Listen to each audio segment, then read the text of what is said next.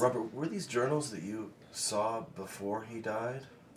No, I hadn't read the journals, only parts of them, and I will eventually, but I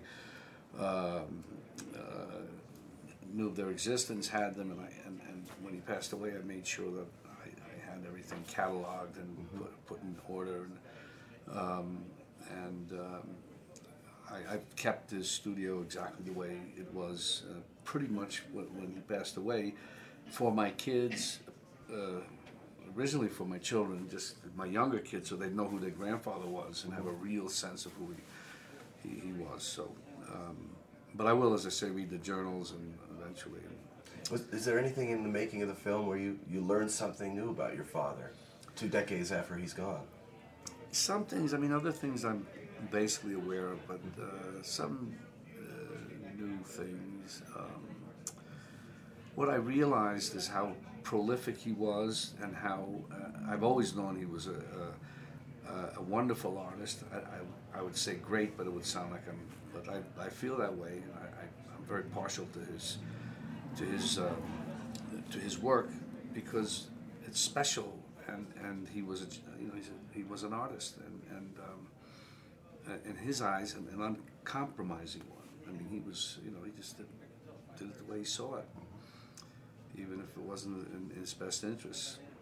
So. What kind of man was he, apart from the artistry? He had a good sense of humor. At the same time, he was complex, as Keith was saying. He was, and people, I don't know him the way other people know him. So it's, but I was just proud of him. Yeah. As always as a kid. Even though I didn't want to go to his art shows and stuff like that, I don't want to be dragged to those things. He wanted me to go. It's like I try and drag my kids to certain things, and they don't want to go. And I keep saying, you got to do it. You got to try and make an effort, because I regret that I didn't go to some of those things and wasn't interested.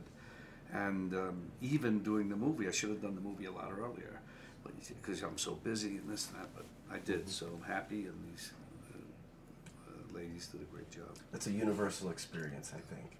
That relationship between father and exactly. son. Or parent and child. Yeah. You don't want to do it until you realize that it's oftentimes too late. Yeah. So that's why it's easy to get caught up in your life and pass over things and then wish you could go back.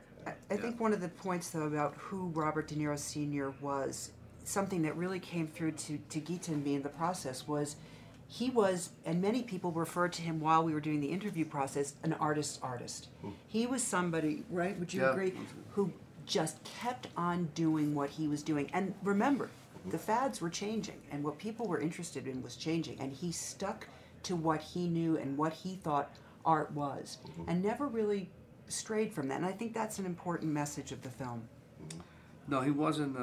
He would do his thing. He was not someone to go along with something that was in a trend or a fad or something. He just wasn't. Just did his own thing. No, I think you could say he wasn't swayed by, what was happening in popular culture. He wasn't affected by that. He stayed true to his vision.